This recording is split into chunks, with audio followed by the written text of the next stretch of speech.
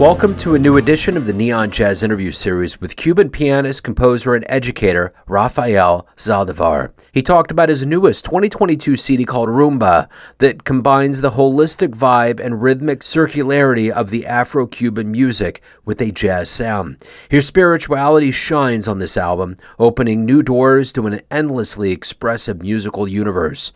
Rumba refers to the social gatherings of the black community in Havana, Cuba. At the beginning of the 20th century, these groups met to celebrate and praise the deceased in ceremonies full of song and dance. It's a part of their wonderful culture.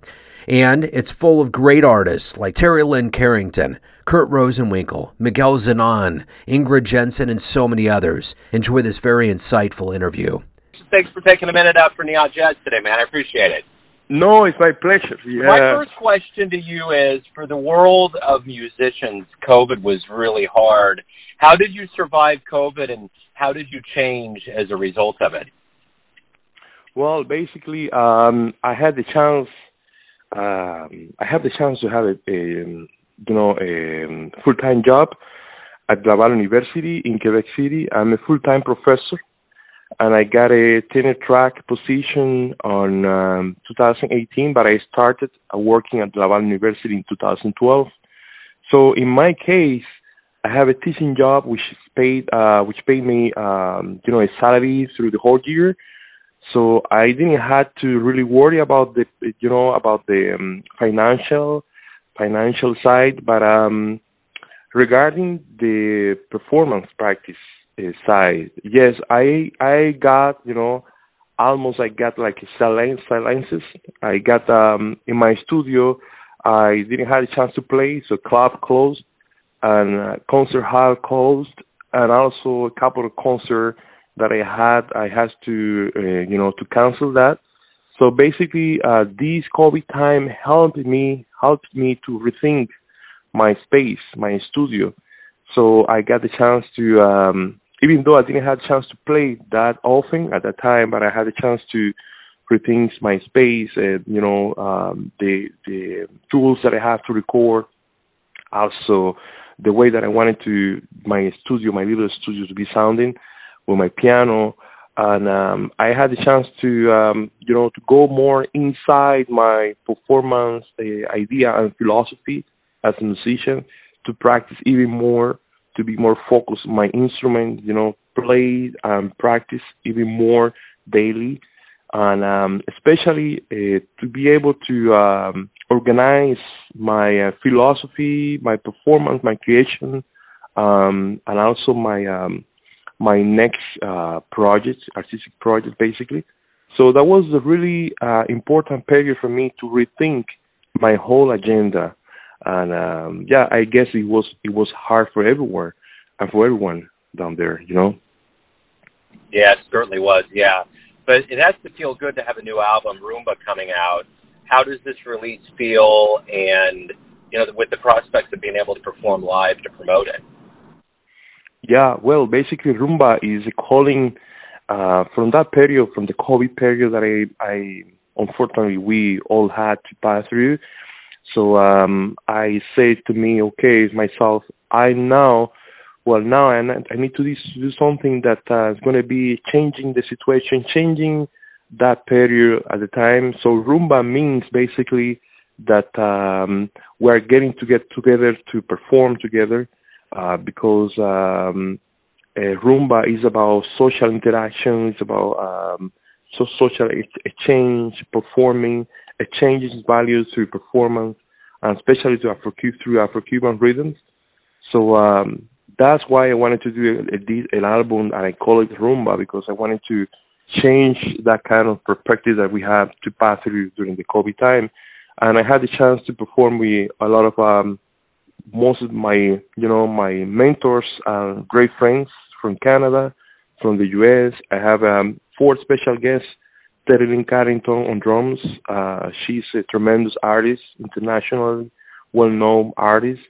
And I have Miguel Zenon on saxophone, Kurt Rosenwinkel on guitar, really well-known, now living in Germany. And I have Ingrid Johnson. Ingrid Johnson, she's now the dean at the music faculty at Manhattan School of Music. And finally, I have a Latin Grammy winner, Amado de Deo Garcia, on percussions and also singing.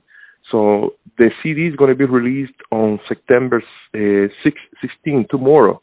Basically, it's going to be officially on Naxos for Canada, Effendi Records, Company Online, iTunes, all the social medias that we know. Wow, what a lineup you got on there! That had to be incredible to get in with all of those minds and talents into one room. Absolutely. That was a great, that was great putting together ideas and also exchanging, but learning process through the writing pieces for these people. So they all had a strong sound, and they bring that kind of personality to the entire performance. So it's a great, it's a strong work, in my opinion. It's the first time that I had a chance to do a work with so many artists, but also with so many colors, and also with trying to perform that kind of Afro-Cuban jazz in a different way with all these people. I love the optimism and the creativity that comes out of Cuba. It's always so refreshing to talk to cats like you, and I'm curious about your upbringing and how jazz became your focal point, your passion in life. Well, jazz, I understand jazz in the same way that Afro-Americans understand that. So jazz more than the musical style or a standard piece or a way of performing instruments. Jazz is also about, it's a way of living, it's a way of life. It's also about, knowing yourself and being able to express what you're expecting for you and for your culture too, for your people.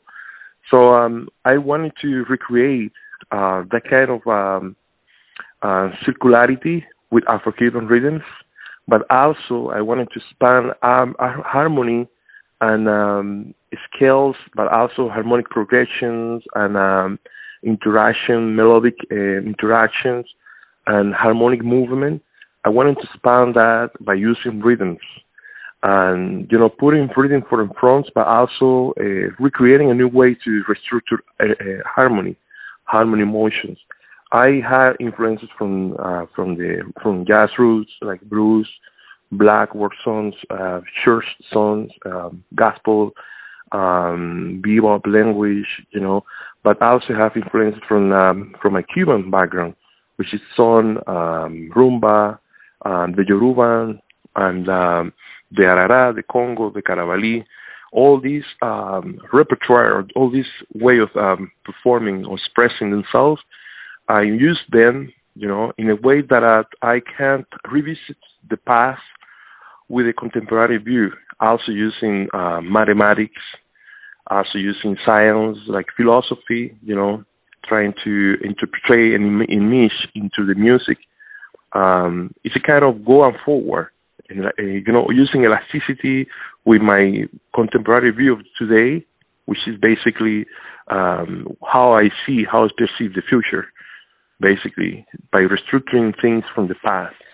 So what are you ultimately hoping the listener gets from this album? Well, I hope that they can enjoy, first of all, the energy, the big energy that we bring through the performance in general. Also, that they can catch, the different mind states of the pieces.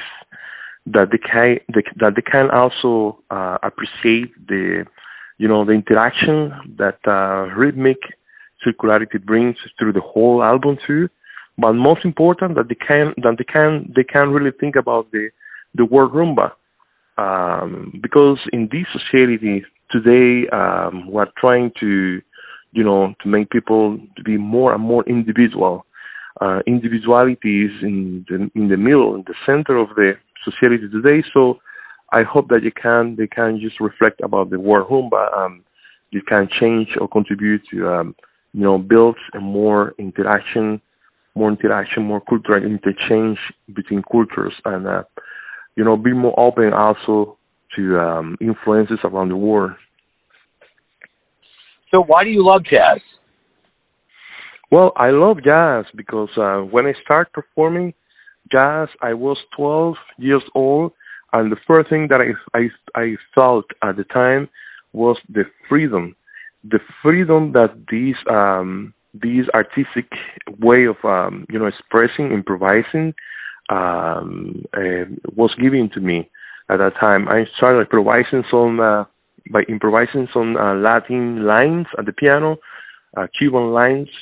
I remember that I was performing pieces from Ruben Gonzalez at the time, from Chucho Valdés, the legendary musician Chucho Valdés, and also by Frank Emilio Flynn.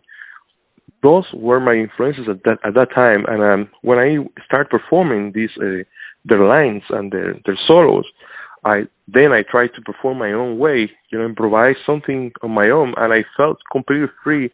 But also, I felt that the connection with the ideas that I was performing at that time were even real. That the connection I was trying to, convey through my classical performance in the piano. So I found myself really discovering myself and performing myself through improvisation. That was why I started performing jazz. And then I met Herbie Hancock in Havana, the legendary Herbie Hancock. We had a 45-minute conversation together at the hotel. At the time, Cubans were not supposed to get into the hotel. Well, this is a different story, but he invited me, and we got a conversation with a friend of mine too.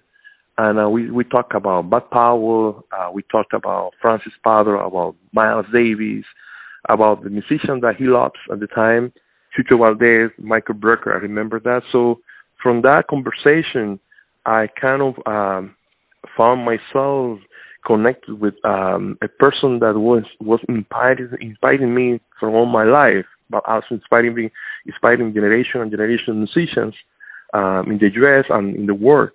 So I say, well, this is a signal. This is something that's happening. It's real. I don't think that I want to have the opportunity to meet Herbie one more time, even in the U.S. or even in Canada.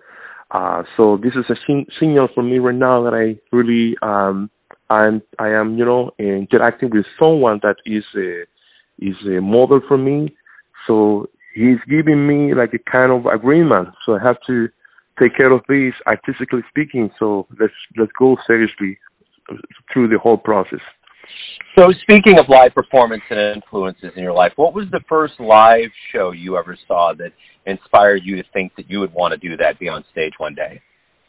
That was a piano concert, a two pianos concert between Herbie and Chucho Valdés in Havana at the Amadeus Roldan Theater.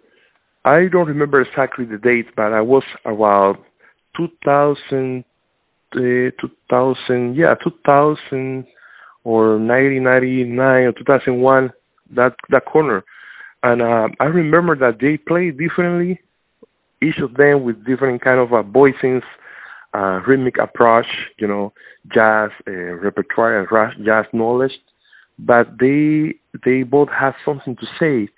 And when I saw them performing together, crossing paths between Afro-Cuban influences and jazz, but also, the way Herbie plays, which is completely a galactic man, by using that kind of,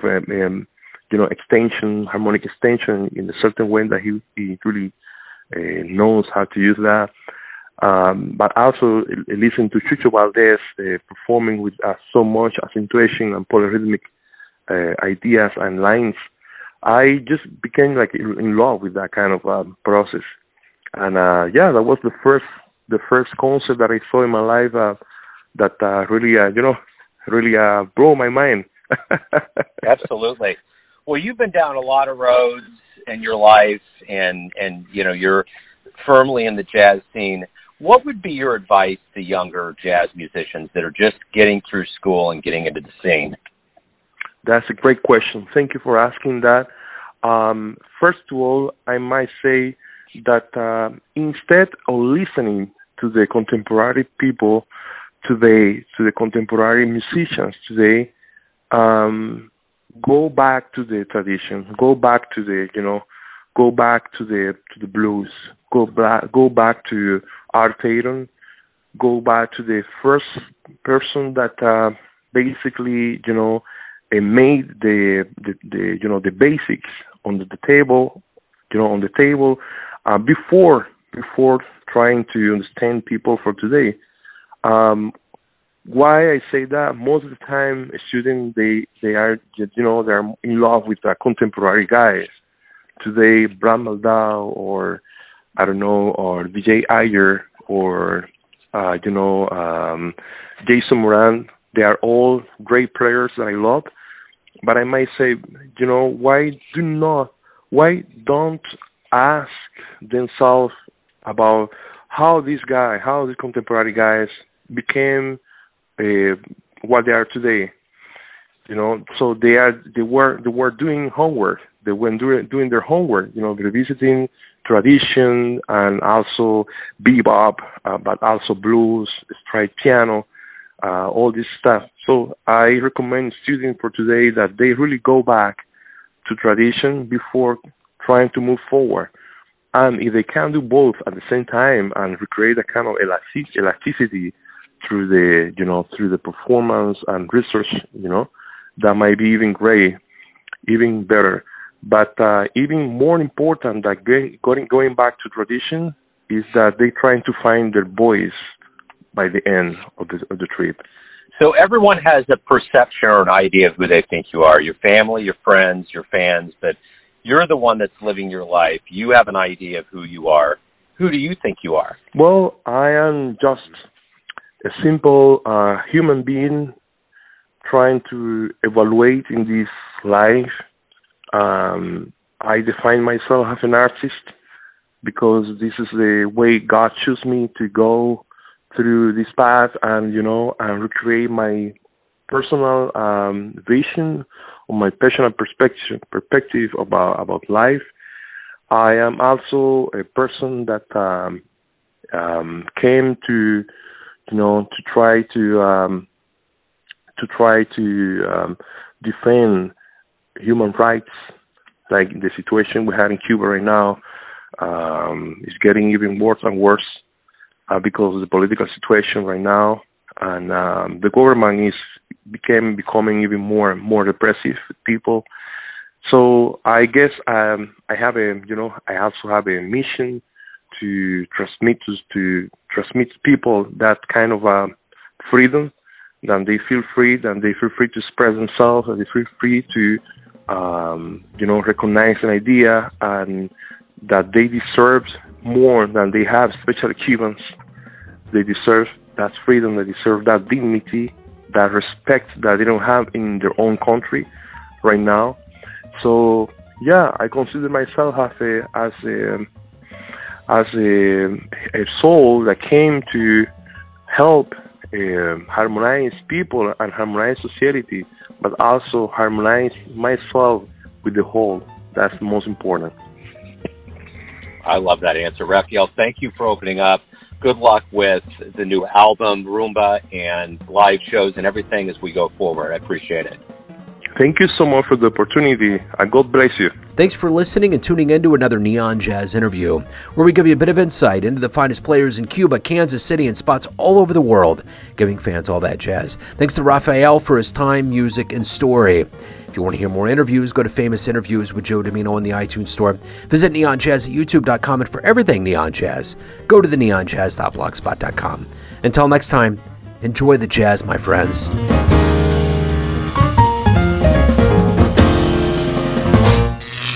Neon Jazz.